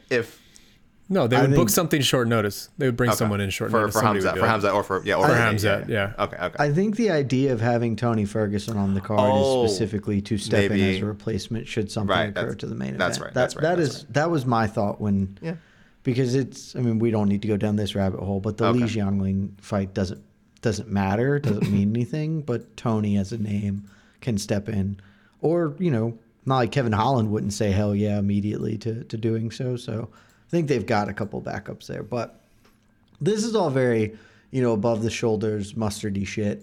let's have some fun. Let's get a little low. My favorite category, I had to bring it to this special event on Damn. We're gonna rename it instead of the previous name. We're just gonna go broad to the Never Back Down category, where we're casting. If Amazon Prime, they just cut a deal with One Championship, they still want to be in the MMA game. They come to you, AK, with $100 million to make a movie about this. I want to know how you're using that $100 million to cast it. I've got 5 names that I think mattered to the overall story here. Same. Jones, Henderson, Dana, Greg Jackson, and Chael. Correct. But if you went deeper, I would love for you if you had more people to go. No. But I know you have been chomping at the bit to get to this one, so I want to lead with you and your casting choices. Yeah, of course I have the same 5 names, and I'm glad we actually have 5 names, because normally we are just casting, when we do a Damn They Were Good, we're just casting for the fighter we're talking about, right? We cast one person, but here we have to paint a picture. We're going for the SAG award for best ensemble cast now. Like, this is legitimate stuff. Absolutely. So for the lead, for Mr. Jonathan Jones himself, the man at the center of this drama, it's hard to find someone, of course, that kind of matches a physical profile of a fighter. But this guy's tall enough, I think. You put him on that Hollywood diet, get some of that beach muscle going. I like Lakeith Stanfield, who was outstanding in Judas and the Black Messiah. Got himself an Academy Award nomination. He was also in Get Out. He's a fantastic young actor, and I could see him if he shaved his head. I could see him certainly pulling off a John Jonesy look. He's about 6 feet tall, I think, too. So use the usual camera tricks, and you can kind of figure out. But yeah, he's got a kind of a nice youthful look still. That's a good pick. Yeah, that's a good pick, AK. I just Googled this man. Yeah, absolutely. Nice youthful look, very versatile actor as well. So he could play, again, the 25-year-old John Jones, I feel. And if there's at some point a flash forward, he can also kind of play, like if you want to go down the road we talked about, Jed, and they make the movie about how this was the instigating incident that turned him into the villain, John Jones. He could play the more intense version too. So I would love to see Lakeith Can I Stanfield. counter? Yeah, please. Let's go one by one. Yeah, let's go one by one, not just I would say I have a counter for John Jones here. And I almost thought that felt bad about it because I mentioned him previously for Daniel Cormier, but I didn't even think he fit Daniel Cormier. I was just trying to find one for DC. I think he actually fits very, very well for John Jones. Winston Duke, who is M'Baku in Black Panther, because he has that physicality. He's 6'5", so he's tall and long. Like he's John a little Jones. bit thicker. Yeah, he's a little bit of gonna a thick boy compared to And it's John. going to be hard. Yeah, but it's because Hollywood. Yes, it's going to be hard, though, to do that, though, because I believe he is playing Kimbo in the Kimbo movie. Yeah, but that's fine. I'm just saying it'll be hard to separate that. Like if that Kimbo movie comes out, then you're like, oh, and then you see John Jones. What platform is the Kimbo movie coming out on? If it's not on Amazon, then it doesn't matter. And we also have to make sure I didn't just make this up. That's the other. No, that is distinctly a thing. That was. It was. I don't know if it was true, but it was certainly rumored. But it was a rumor. That is definitely a thing that is happening. But I was trying to find somebody who could fit because John Jones is a big dude, is a tall dude, 6'4". And I think Winston Duke is kind of the best physical match that I could come up with. I like it. Again, the Kimbo thing would make it a little bit distracting for me, but certainly if you want to go for someone closer to the physical profile, yeah, I mean, and I think Winston Duke's fantastic too. Now for Greg Jackson. Now Shaheen, I think you can read my mind. I think. Oh, wait, did you not say Greg Jackson was not one of your names? No. I've got, but I just naturally went to Dan Henderson as my second person because of the top. But Greg Jackson, Jen, I think you and I will be on the same page, and Shaheen, I think I would give you some context clues. You'll be able to guess who I'm thinking of. Okay. Certainly knows New Mexico very well, based on his most famous role. Balls. Okay. Yeah, I got you. Yeah, who am I thinking of? He's nailed it. Go ahead. Bryan Cranston. Who am I thinking of? Bryan Cranston. That's a great pick. Bryan Cranston, I'm sorry. I'm sending you back out to the desert. You're gonna. I think he just, again, superficially, again, we kind of saw in Breaking Bad that he could sort of take that look. And also, look, just a fantastic actor. I think he would really love to dive into that Zen master Greg Jackson role. I think he'd have a lot of fun with it. So he might look like Walter White, but I think he'd play it like totally differently. Ooh, Bryan Cranston is a really good choice. I don't know. I'm already in. I'm in on this movie.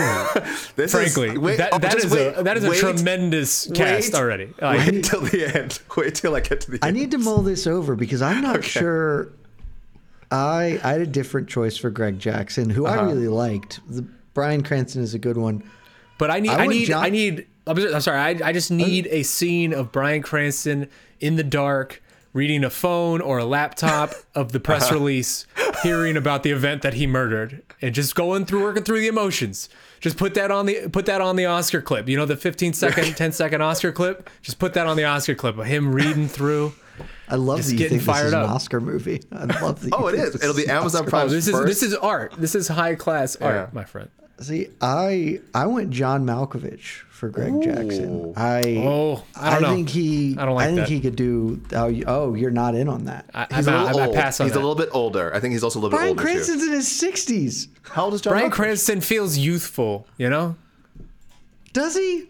Yeah, I think he does. Right. Okay, like they're close in age. You're right. Feels like a drug dealer because they are close. Somewhat close in age. I don't mind Malkovich, but I want the New Mexico Malkovich would give it some kind of weird accent that didn't exist. No, I'm not here for it. Exactly. Because Greg Jackson, as normal as a person as he is, and like he's also kind of a weird guy in some respects. He's certainly very weird in the context of MMA. So I feel like bringing some different energy is what I wanted. I don't hate Bryan Cranston. I'm not sure I like him better than Malkovich, though. I'll reserve judgment. I haven't decided, but AK. So far, I'm more of a fan of AK's movie. I'm going big. Okay, this one I'm going a little more obscure for Hendo. So Hendo is. This was the toughest one for me by far. My next one was. He'd also only get like 2 minutes of screen time. Like Hendo is such a small player in this whole thing. Yeah, well, then my choice. No small parts. My choice might be perfect. My choice might be perfect because I don't think he needs to have too big of a role. Canadian Indigenous actor Adam Beach. I'm trying to say you might have to look him up, but you certainly recognize his face. He's done a lot of movies. He's about the right age for it to play, I think, Henderson at that point in his career. Oh, this is not bad. This is Dan Henderson from SVU. Yeah, Dan Henderson. I don't know. I'm not seeing this one. He's still a very active actor. Dan Henderson is 1/16 native. There, he is part native. So I kind of want to stick to that. I kind of want to play up on that aspect of it.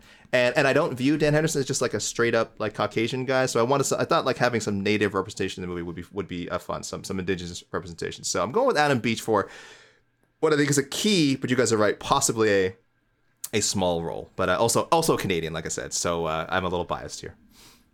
I don't hate this. I do think so that's where I struggled. Because I don't think of Dan Henderson as like strictly like a Caucasian dude, and I was trying to find something there. And honestly, I didn't settle on anything I enjoyed, but the best thing I could come up with was just to sort of match the features was Billy Zane. Oh, pulling the Zane card. Okay. I'm not sold on it. That's why this was the one I felt by far the least confident. It was way, way more difficult for me to find somebody that could do it, but I think Billy Zane's a great actor. I love Billy. Throw him in there. I'm okay with that. Proposal. Can we just get Hollywood Hendo in here, CGI down him a bit, and just have him play himself for like 3 lines? I mean, you certainly could. I am strongly against de-aging. You're messing with our Oscar potential. That's not true. What happens? 3 lines. You're asking Dan Henderson to act. I don't know if that's going to work for our Oscars. Hendo, just be yourself. It's his big break he's been waiting for. Come on. You may as well just use archival footage at that point and Forrest Gump the situation, right? Just put him in there somehow, or I had trouble with Chael Sonnen. I don't know why, because it's such a juicy part. I think it's a part like a great actor could have a lot of fun with, but I had trouble both with like superficially finding some kind of match for him, and also someone who's going to like not make him a cartoon. Because Sonnen's like, the way he talks is pretty distinct. I think it's okay to make him a cartoon. There was like a level of self-seriousness that you almost need to have. Of like, you don't want him to go. You all might be taking this as a joke, but I'm taking this with a level of seriousness. Like, I feel like that's important. I don't want someone to go Jared Leto in House of Gucci, if you guys saw that. Like, certainly an enjoyable performance, but just completely You should just never go strange. Jared Leto in anything. In general. So I settled on, I needed someone with nice eyes. I was like, I actually started Googling, like, actors with nice eyes. Chael Sonnen has very, very, very lovely eyes. And also, like, a decent jaw. Decent jawline. I love that this is how you got to wherever you're going. So I kind of ended up with Jason Clarke. Jason Clarke, Australian actor. He just played Jerry West in The Winning Time. a very cartoonish, probably completely inaccurate version of Jerry West in the Winning Time miniseries. That's not a bad choice. Okay. Though. Yeah, that's not bad. And the fact that he was able, he doesn't sound like that in real life at all. So the fact that he's an Australian guy, so the fact that he was able to kind of transform himself into this guy from this American guy with a very specific regional accent was pretty cool. So I think he would have fun picking up Chael's kind of high pitched, unique way of speaking. So I went with some superficial resemblance and also acting ability. Ooh, that's not bad. I also went to that side of the world, New Zealand. Anthony Starr, who most known as Homelander in The Boys. Yeah, I think that's going to be the role that I think most people will know him from. But I went see in a similar vein of trying to get some match to the physical features, and I don't know. I'm not opposed to yours at all, but I also think Jason Clarke's a really good actor. Well, I'm seeing some pictures of Anthony Starr with his actual hair. He's a brunette, I guess. He's actually a brunette, and I definitely see it. Clearly, he's in shape. He's in shape for the role. You say he's from New Zealand. It would just be so hard for me to not see him as Homelander at this point. I hate Homelander so much. It would be so hard for me not to see it. But I think that's perfect for Chael, though. I think Chael is like such a classic anti-hero, right? Like, I don't think you'd want to be like. But Chael was like lovable too. Like he was, like people liked Chael. You don't love Homelander? Yeah, like that's a hard bridge to cross. But maybe he could kill it. I mean, he's clearly a very good actor. May I submit one name, please, to the Chael Sonnen registry that we're doing here? Please. This is completely off the board. Terrible. Doesn't look like him at all. But I would just like to see what happens if you give this lunatic 6 months of watching Chael Sonnen footage, whatever he brings to it at that point. Give me Daniel Day-Lewis just like studying the hell out of Chael Sonnen and just going so hard into the role of just whatever that is. Shaheen, you bastard. That is my pick for my final role. No, I want Daniel Day-Lewis as Dana White. I want him to change shave his head, change his body type. He's coming out of retirement. We are bringing him out of retirement. I love the pick for Chael Sonnen too, but I am bringing him out of retirement for the role of a lifetime. Dana White. I can't believe you took that off the top of my head right there. I'm sorry to steal that from you. We each coming from the same place of I just want this very classically trained, incredible professional who just goes crazy in his own mind over these roles to just study these insane people in our sport for like 6 months and see whatever he came from. He has to be involved in this film. This, like we said, this is our Oscar push, and nothing says Oscar more than having Daniel Day friggin' Lewis in your picture. So whether it's Chael Sonnen or Dana White, man, you know he could play either, and he would knock it out of the friggin' park. So and I just love the idea of Daniel Day-Lewis comes out of retirement for UFC, biopic for film. UFC 151. I need that headline. I need that headline. I don't want Dana White to. Dana White doesn't deserve Daniel Day-Lewis. He's a complicated character. I hate that you somehow did that. Sean, I'd totally be okay with DDL doing Chael. Dude, that's such a different type of character than he's ever done too. Like I'm so weird. I'm so here for whatever the weirdness of that would be. It would be. I mean, is it that different? I mean, it's a little plain viewy. Chael Sonnen's got a lot of plain view in him. I feel like Plainview had like this very like immediate overtone of menace that Chael doesn't bring to it. Right, like Chael's coming with levity. Chael's coming with jokes. Like Plainview was more like I'm pretty scared of this guy pretty quickly. Oh man, so I took the low hanging fruit for Dana White because Michael Chiklis is just the obvious answer. Like Michael Chiklis is the guy to play Dana White in a movie. So God, even the voice that rounded out my group. I can hear him doing his the voice so easily. That's the thing. My other pick was our own Mike Heck. Making his acting debut as Dana White. But, your best friend. Plus, I think we spent a lot of money on some of the other roles. Your best friend to get his big break. Of course, yeah. It's about time. Well, look, I will say that I think on the whole, your list is probably a little better than mine, AK. But I can't, in good conscience, allow DDL to play Dana White. Come on.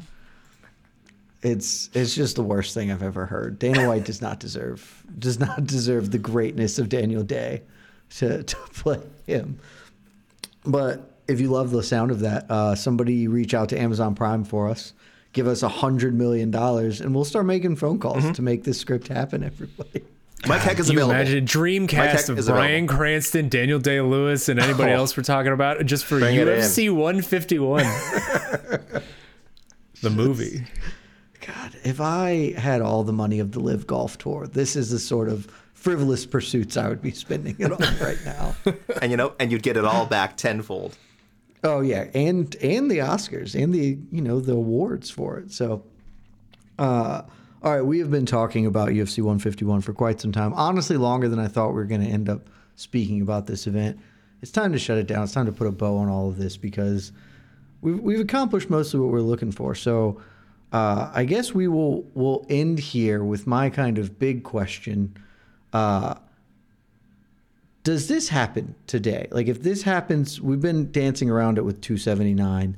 If something does happen and the main event falls apart at 279 and the co-main event falls apart, say Tony Ferguson isn't out there, does the UFC cancel the card? If so, do they put the blame on the fighters? Is there the same backlash? Or in the past 10 years, have we evolved as society, as a fan group, to recognize this as the unfortunate circumstance that it was and not anybody's fault?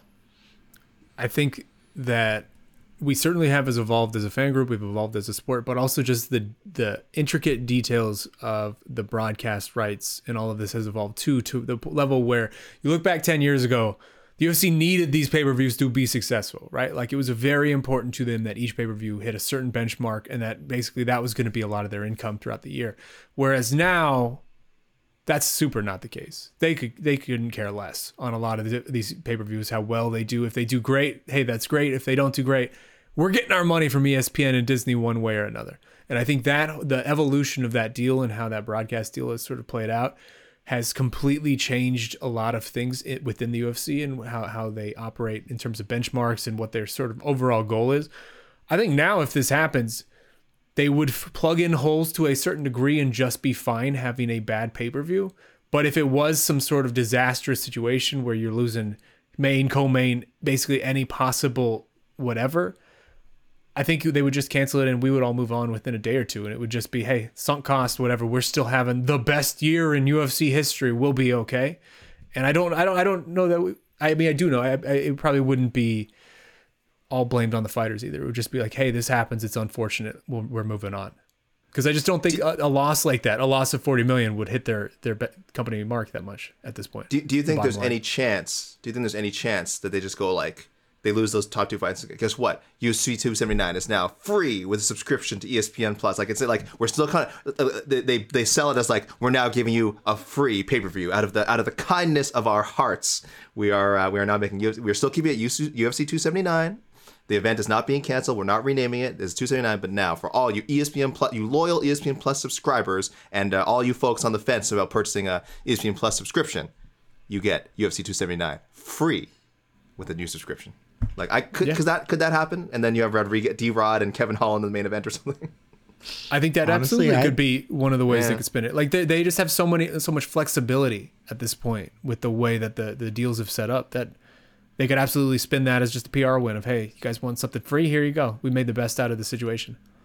We're so generous. Look how generous we are. I could honestly see them just still charging. Just be like, yeah, it's still $75. Tune in. You're not a real fan if you don't watch. The aggressive, the attack method.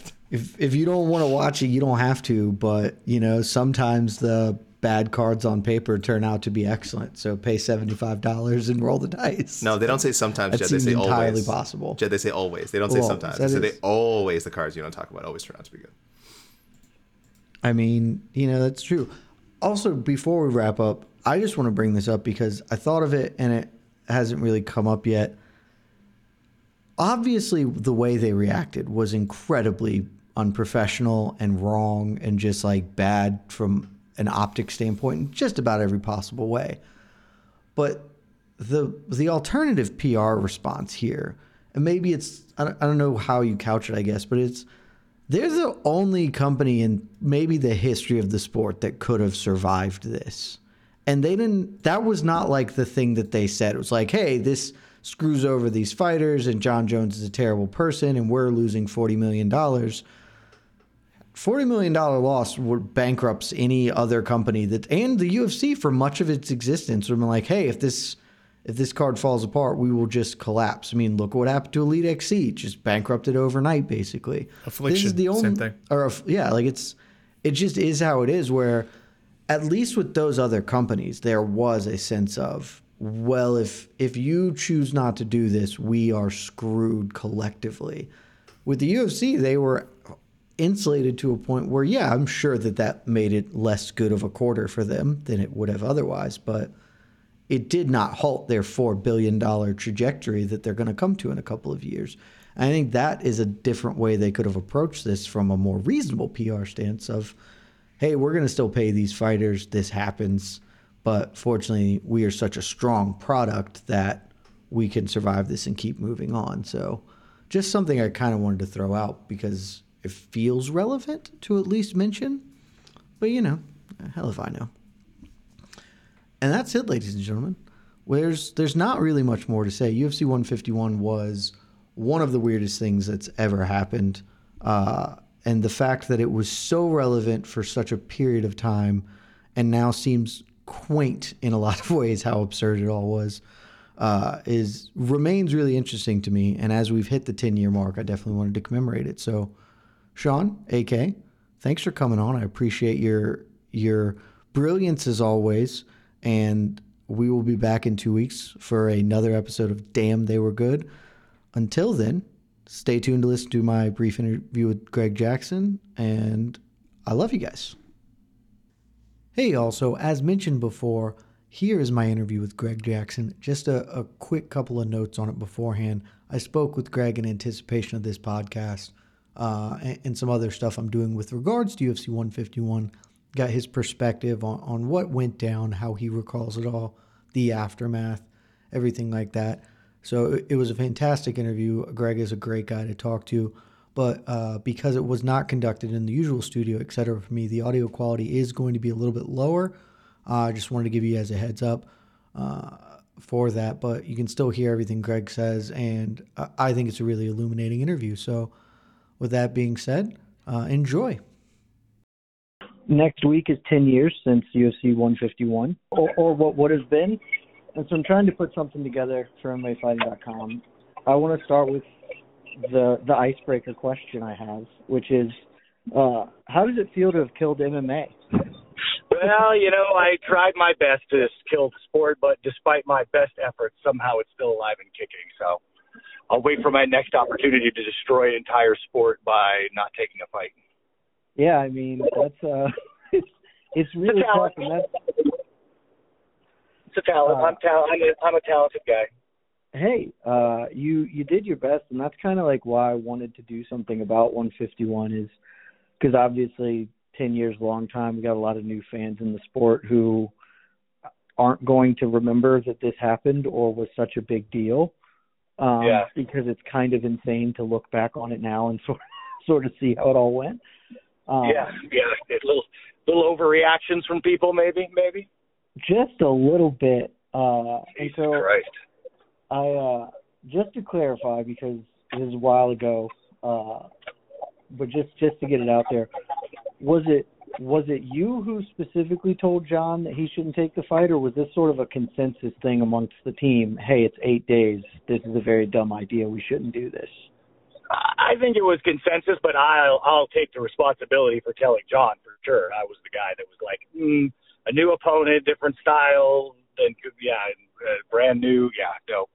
And then just like some random, now this is the number one contender, even though I don't think he really was the number one. You know what I mean? Like it didn't seem right.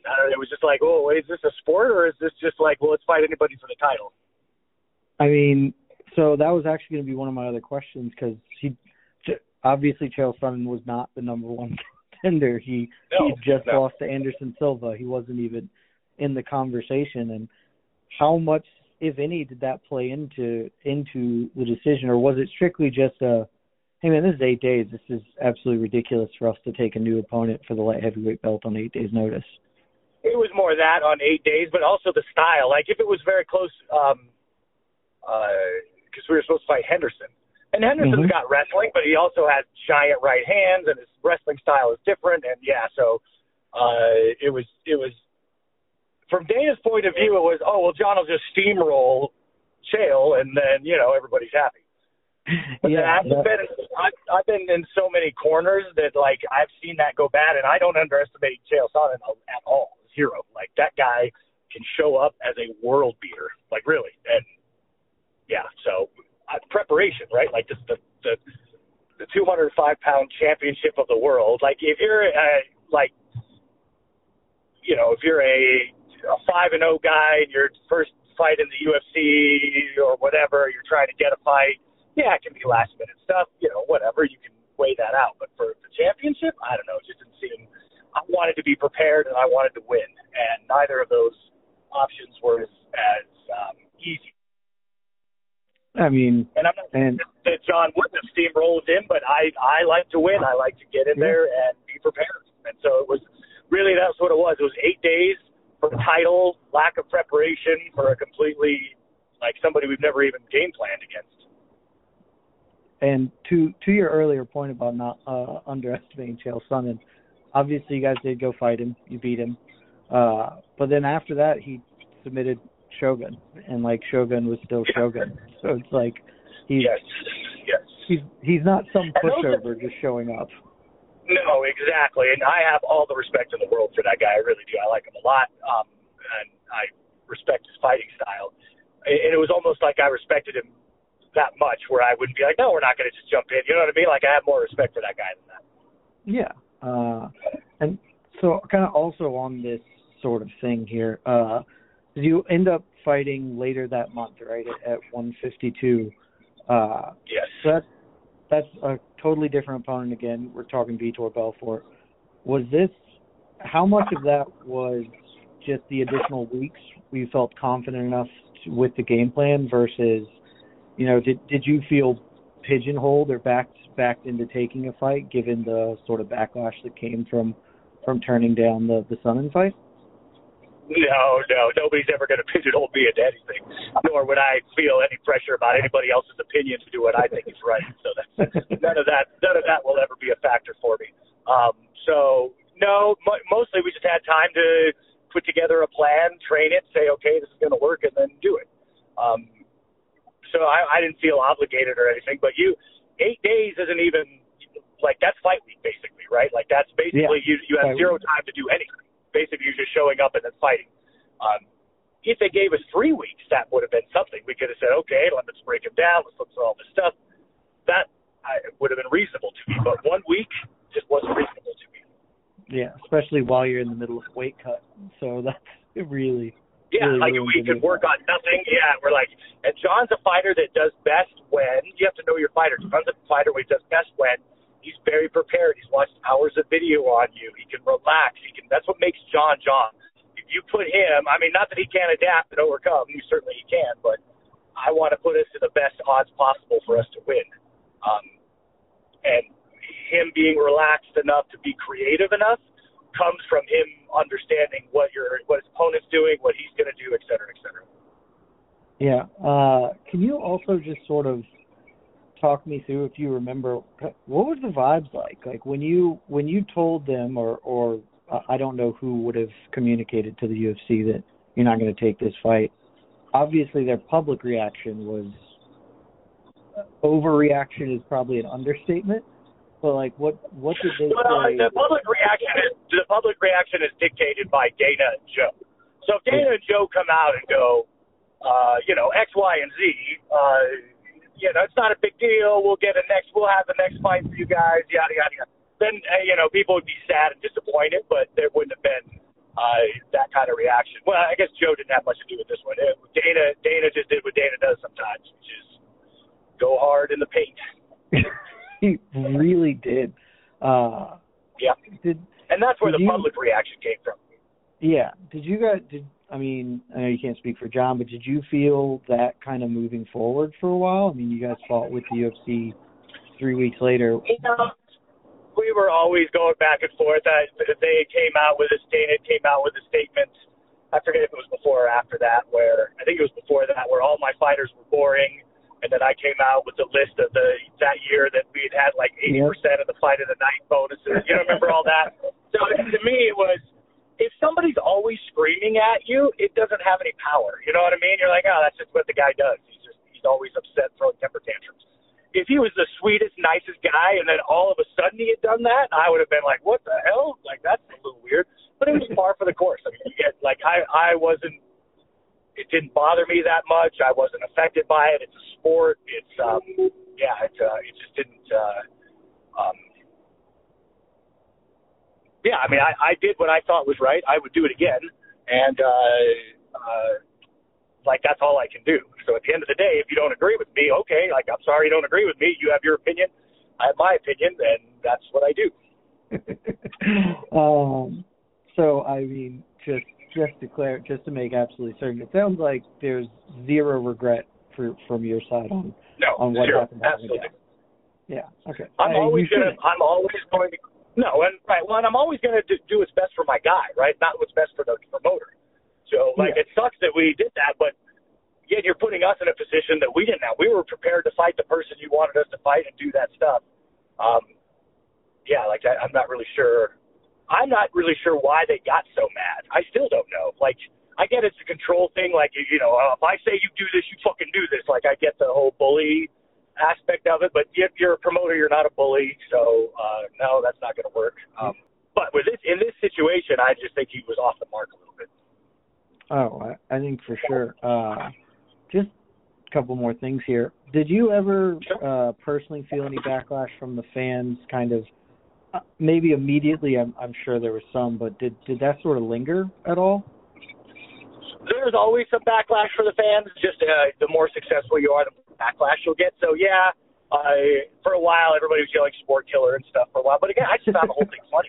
Like, what the hell are you talking about? Like, it was really absolutely ridiculous to me at the time. Like, not taking one fight is not going to kill the sport. Even if they canceled one card, like, what are you talking about? Like, but like, to try to make an example of me, to try to make a scapegoat of me, it didn't work. I'm still around. Dumber than ever, but still around. But yeah, it was a bizarre, not unexpected, but still like surreal. Like, what the hell? Yeah, very bizarre. Also, just on a personal note, if we were friends, I would basically exclusively call you Sport Killer from. So is that a thing? Yeah, I mean, for a while there, I wanted to make T-shirts. Like, I wanted to embrace the whole thing because I thought it was so silly. Yeah. So just to like make fun of like the ridiculousness of it, to me, had value, but we never did. Yeah, I mean that's fair. But I'll tell you what, that one of the two major kind of kerfuffles that we've had with the UFC, one was that my fighters were boring, and then two was that the fighters were boring had a lot more like negative, long-term negative implications than the Sport Killer did. Really? Oh yeah. That is a little surprising because your fighters obviously aren't boring. Right. No, well, exactly. But again, obviously, I didn't kill a sport either, right? Like all of it was absurd. You say that, but then they sold the UFC for $4 billion. So I know they really didn't make any money off. I know. Yeah. Let's really history be the judge. But I think that was a message to people. Dana was doing it as a message to try to make an example of me. Yeah. Like, if you don't play ball, then I'm going to try to destroy your reputation. So I like looking at it from a strategical point of view, it makes sense in a weird way, but not really. Like a not well thought through strategy, I guess, maybe. Yeah, no, I think that's sort of I would qualify that as a lot of how the UFC does business, frankly, but that's just me. Yeah, no, I think you're right about that. Yep. No, this has been perfect, Greg. Like, this is sort of exactly kind of what I'm looking to do here. So I know that you are busy, still trying to kill sports and stuff, but that's an everyday thing for me, Jed. Every day I wake up, I'm like, God damn it, this thing's still around. The thing that makes me money is still on the planet. I hope you succeed one day. So just keep plugging away. Okay. I will. I'll find a new avenue to destroy an entire sport. I'll find it. Well, good luck with that. And thanks for talking to me. I really appreciate it.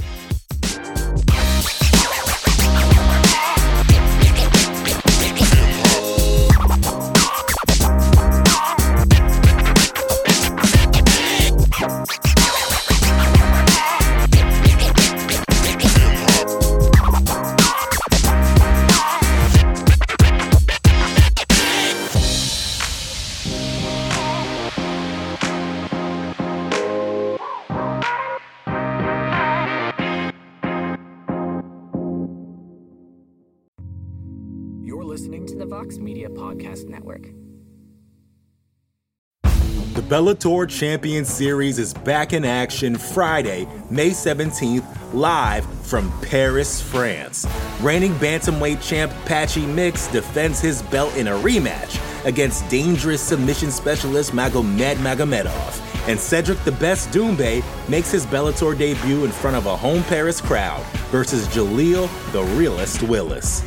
Don't miss the action live at noon EST on HBO here in the US.